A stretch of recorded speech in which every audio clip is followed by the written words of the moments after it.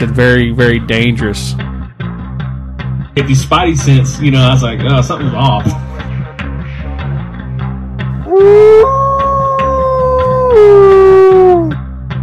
And I'm just like, man, I'm waiting to hear something, Keep that crowd warmed up. Is Mr. Jehovah Tiger. What's going on, guys, and welcome to the 41st episode of the War Cry Podcast. I'm your host, Jehovah Tiger, and the episode's a little late. Been busy this week. I know I had some people asking about it, like, where are you at, man? We are so used to your consistent podcast episodes, but I'm here. I have delivered this week. Technically, it's still this week. But I got a little anxiety this week, guys. I'm in a state of unsureness, I guess, if that's a word. That's not even a word. Anyways. OU Texas this weekend. This week is always a rough week for me because I absolutely hate Texas and everything that Texas stands for. I have some beef with last year. Russell Sun Eagle of the Okie podcast and also co-host for Spirit Talkers gave me a beating over OU season last year and them losing 49-0 to Texas last year. Part of me is hoping that the Sooners win so I can, slide that, that message to Russell and be like, hey, they not trash no more. But nah. But yeah, if you guys listen to the episode I did with Russell Sun Eagle on his Okie podcast, he roasted me for like 15 minutes straight on OU season. That was a year ago, I think. Go check that out. And shout out Okie podcast, shout out Spirit Talkers. But I have a lot of like annoyances for Texas fans and adjacent OSU fans, Oklahoma State fans. Like, I like OSU when they're not playing OU, but I absolutely have beef with those two fan bases during this week because OSU thinks that like OU losing to Texas is somehow like a big up to them. Like, bro, you were like OSU was so booty cheeks this year that I don't even want to hear nothing from OSU fans. I just want y'all to take y'all's L's, keep it moving, let Mike Gundy do his thing in the offseason, and then we can talk. Because I'll never have to hear another Bedlam beat down. It's not a rivalry. OU beats down OSU every year. Let's keep it a buck. But Texas fans, we had no quarterback last year. And y'all talking crazy. Absolutely the most filthiness I've ever heard. Like Davis Bevel, the backup quarterback who played last year, was Jackson Arnold. He is not. He is not him, as the youngsters say. But I got beef with Texas fans thinking that this 49-0 is going to happen this year. My prediction on the game, I'm not going to, like I said, this ain't going to be a long segment, but I thought I'd get this out here. I hit it spicy right out the gate. OU is winning this game 24-21, last-minute field goal. 24-21, last-minute field goal to win the game. So just ponder on that. But anyways, I had to get the sports out of the way.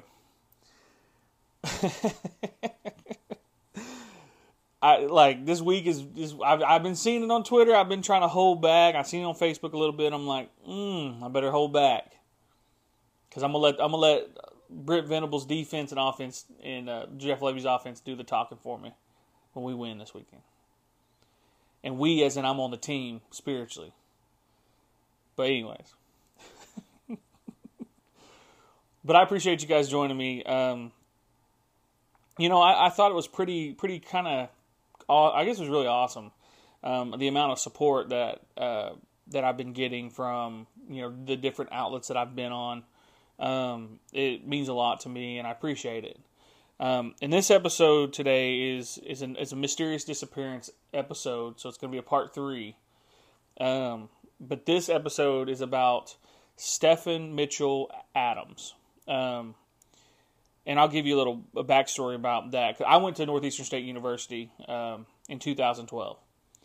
And at this time, when I was a freshman, they were really, really, really big on the security and the safety. Like, we had multiple kind of meetings with campus PD at this time. Now this case was back in 2004, December 13th, 2004.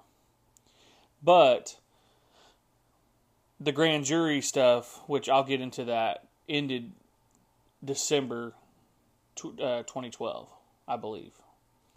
But at the time, I'm a freshman, and so they're going through like, hey, don't. They had us download an app that basically told us, basically shared our location with police officers, when we opened the app. Now, granted, they probably was tracking us anyways. Who knows? But I remember like it was the Cherokee Marshals were out there. We had Tahlequah PD. We even had some like federal agencies out there, and they just basically were going through safety measures when you're going through campus at night, or even if you're off campus. And I'd always thought about that through my time at NSU, which I graduated from in 2017. I'd always thought about this case, and I remember being a young guy hearing about it,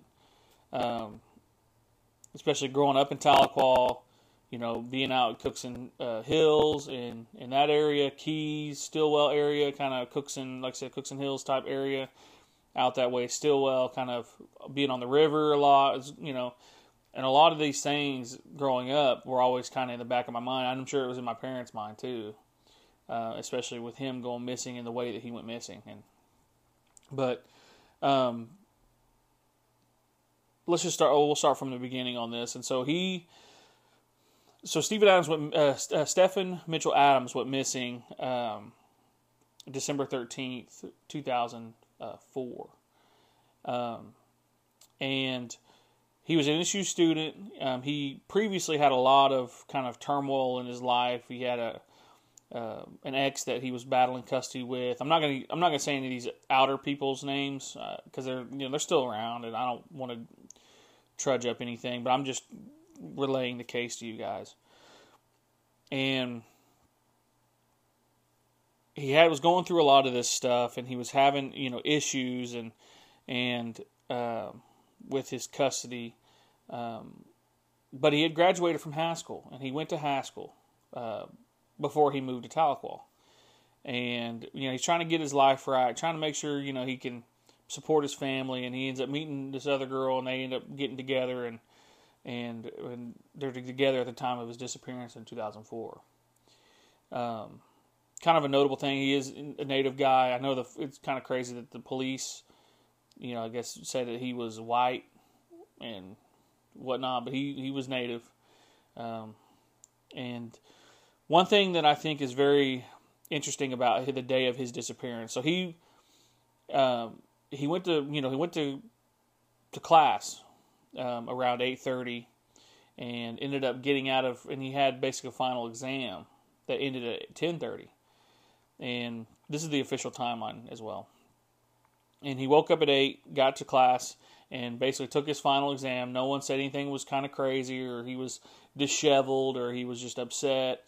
He came in normal, jovial self, and that's kind of how his mom, and his family classified him, as he was he always wanted to make people feel good around him, and he felt bad if something, if something wasn't right with somebody, or he always wanted to make sure things were correct. And he was a very charming person, according to his family. And one thing that is very interesting at this time when he's taking this final exam, there's 2 instances that happen outside while he's taking that exam. During the first part, so the first hour after he left his apartment, which his apartment was on Downing. I'm not going to give that location, that's it. And I know exactly where those apartments are, and if you know those apartments on Downing, then you'll know what I'm talking about. But he left his apartment at 8 and ended up going to class. And then people that were at the apartment at the time that were leaving, they noticed a man kind of snooping around the entryway of his apartment. And the guy's description is kind of vague. Like, people say that he was wearing a gray shirt or a kind of a tan shirt, and he was wearing, because it was cold, it's December, and he, was wearing, kind of heavy clothing. It was kind of a muddled, around that time. Well, at that same time, kind of an hour later, people at Dollar General, which is down the street from that apartment, if you guys know where that Dollar General's at, on Downing, or off of Downing, and they spotted a dark Ford Ranger with a silver, I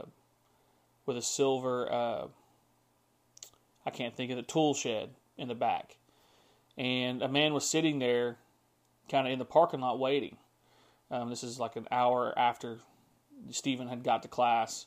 And it seemed like he was waiting. And so the manager comes out and says, "Hey, you can't loiter here, but why are you here?" And the person that's in the truck says, "Well, I'm just waiting for a friend to take them to Keys." And it's very interesting because after Stephen left, he basically told people that he was going to see his mom in Weber's Falls. And he ended up getting a call from his then girlfriend and basically saying that, "Oh, hey, I picked this hitchhiker up. I'm taking him to Keys." Now, that's where those 2 points meet when it comes to the investigation and everything that went into the investigation, was that those two, now it could be coincidence, but those two were very interesting, because the manager said that this guy was going to Keys, but then Stephen also said he was going to Keys and to drop this guy off. Well, this is 11 o'clock when he leaves, and he's headed towards Weber's Falls and going to Keys. Well, at the time, the last is about 12:30-ish, because it takes from Tahlequah to Keys is about 20 minutes. So around 11:30-ish, people say that they see Stephen. I keep saying Stephen, because I think it's because it's in my head. They see Stephen and at this convenience store in Keys, which there's only one in the middle of town right next to the school. And also there's a Big Red's off to the left if you're going, like you're headed to Ten Keller Lake. Or like you're going to Cookson. Well, he stops at that convenience store in the middle of town, and people, have reported that they saw him, and he was very disheveled, frustrated. It looked like he was going through a breakdown, like he was really upset. And he ended up getting in the truck, and then leaving and going the opposite way. Headed the opposite direction of where he was supposedly headed, which was opposite of, like, so if you keep going to Cookson, you can get to Weber's Falls through kind of windy roads, and he was going the opposite way, like he was headed back to Tahlequah. Now that's the way it read to me. Now maybe I might have misunderstood that, but that's the way it read, that he was headed in the opposite direction, like he was going back to Tahlequah. Now, one thing that is kind of, and this is like, I'll give some background of, like, what I know about Tahlequah. Like, picking up hitchhikers was not like a unusual thing. Like, crazy story, my dad, when we were kids, we were all sitting, he had this Oldsmobile, I guess it was Oldsmobile, but it was like a white car with red, let's say it was a hoopty, let's just say that. And it was white, and it had this red seating, which was like ugly. And we're driving, and my dad just picks up this guy, like just haphazardly. Hey, pulls over, says, "Hey man, you need a ride?" And the guy goes, "Yeah," and hops in. My dad takes him where he needs to go, and then that was a normal thing in Tahlequah. You always help people, and you kind of always think the best of people. And so that's not out of the realm, in my opinion, that he picked somebody up and dropped him off Keys, and then maybe had car trouble, and then realized, hey, if I go towards Weber's Falls, I'm not gonna have nothing. Like, there's nothing there. Like, it's all wilderness. and the road. So there's not going to be anywhere I can get car service. And so that could be another caveat of why he turned back the opposite way. Now, one thing that's very kind of strange about this is they found, so after they see him and nobody can get a hold of him. I think his mom called him, and then it rang twice, or his friend called him, his roommate called him, which I guess his friend called him, and basically rang twice and then disconnected, like they rejected the call. And then they called again, and it went straight to voicemail. So the phone's off. And so he had a cell phone too, so it's not like it's payphone or anything like that, But so the 14th happened, so it was a Tuesday, and they're realizing, hey, he didn't show up for his second exam, his finals, and everyone thought that was kind of strange. Like, okay, like there's something wrong.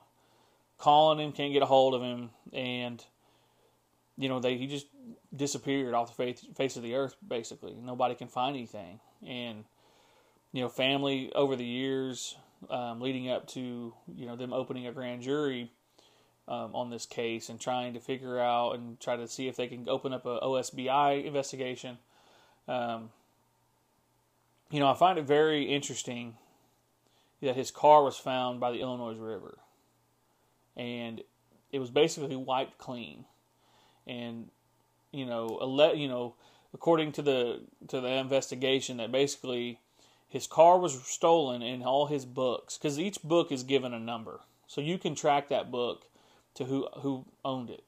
Well, his car was wiped clean, like nothing was in there, like everything was basically stripped out and stolen. That was in the car, like belongings and whatnot.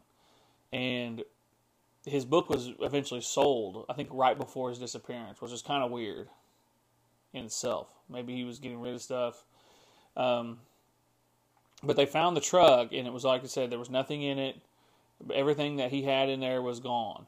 And that's one thing that's kind of strange to me. So if like he was driving back to Tahlequah, you would have to take a certain road to get to the river. Like you'd have to go back up through, I'm trying to think of that actual road, but you'd have to go through Tahlequah just a little bit and then take a right, and you'd get to the river. And get back into, anyways, I'm getting to minutia, but so I thought it was very strange that his truck ended up there and it was basically stripped clean of everything, and books were sold, and it was just very strange. And so as the years roll on, his parents they're basically trying to fight to get his case looked at, and they eventually opened up a grand jury on the case, and the investigation. Now, his ex, this is another crazy part of this investigation, is his ex, at the time now, polygraphs, now we deem them as not admissible in court. But at the time, she failed the polygraph. And they asked her, like, do you know where he's at? Where did you last see him? Like, all this stuff and all these questions, and she failed the polygraph test, which I find is very interesting. They did the grand jury thing, and they went through, and basically the findings were that there were people in court that they called as witnesses in this grand jury that had lied on the stand, and they know that they lied because their stories weren't adding up. And I'm not going to say any of these people's names. Like I said, people are still around.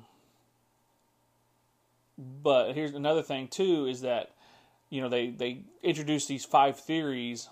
One of them is that he committed suicide, which is, to me, I don't find that to be a possible one, in my opinion.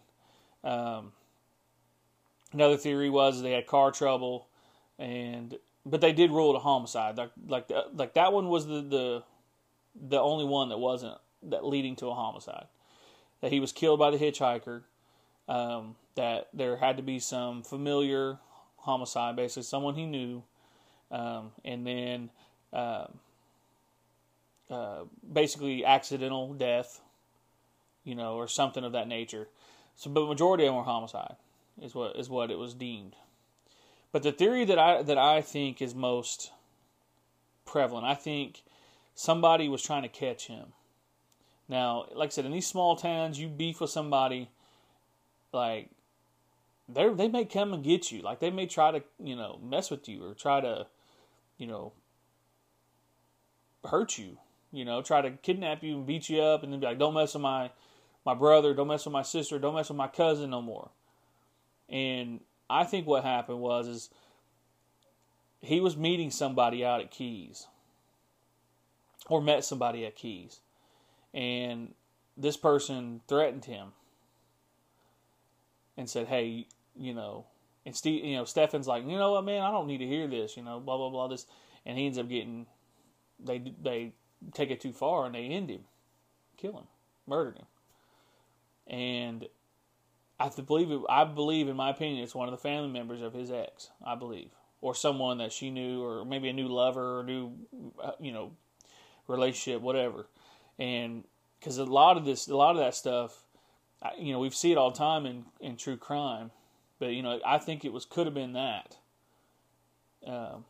When it comes to the theories, is that someone took it too far and he ended up murdering him, and then now they got to clean up the evidence. Because I find it very strange that the grand jury said that there were multiple people in this case that were lying, and that it should be investigated. Now, I did some research to try to find the latest kind of rumblings about it, and there's not much. Basically, it's still an open case. Still haven't heard anything. People are still looking, but his family is still looking to find justice for him, which that's a lot of reason why I talk about local stuff, like stuff that's around here, is because he's missing. It's just closure. I've had family members who pass not by those means, but just, it's always good to have a little bit of closure with that. And I hope that, at some point that somebody comes forward and says something, and because I know that they have had different people come forward and say, hey, this person did this or this person did that. It's just town hearsay. But, it could be true. You just never know. Oh, and one thing, too, I forgot. So right after his disappearance, New Year's, I think it was New Year's Day or right after New Year's, they got a phone call from somebody saying, you need, I think it was the family, you need to stop looking into this case. You need to tell his girlfriend to stop looking into this case, or we're going to hurt you. Now, I thought, to me, that sounds like some small town, type stuff. Oh, don't talk about it, or we'll do something to you.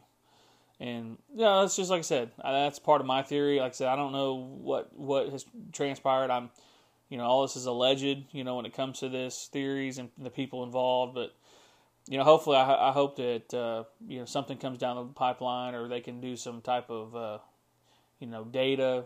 Analyzing where his cell phone pinged, because I know, they may not be able to pull that stuff, but, it's always worth a try. But yeah, that case has always kind of been at the back of my mind for a long time, especially going to school there and, hearing rumblings about things, and people talking about, almost talking about it like in a spooky way, like, oh, you better not do this or you'll end up, gone, or took. And so, I always wanted to, look more into it, and this podcast has, allowed me, not really allowed me, but I'm always looking into stuff. But I always, found it very interesting that he's gone, like he just disappeared, and we can't find it, where he's at, and nobody knows where he's at, or allegedly.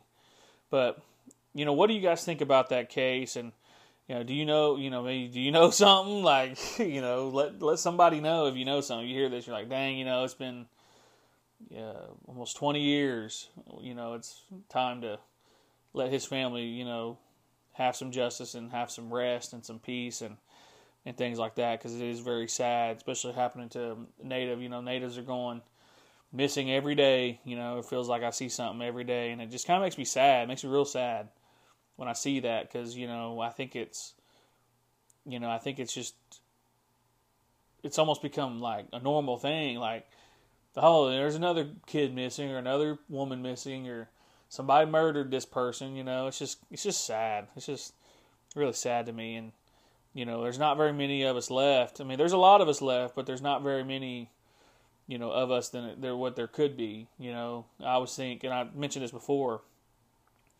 Imagine that person that was, took, what life they could have gave more over here, and how many more Native people we have, and traditions that were passed on, and things like that. And I always think about that, like, man, dang, if we didn't have all these people missing, we would have more stories.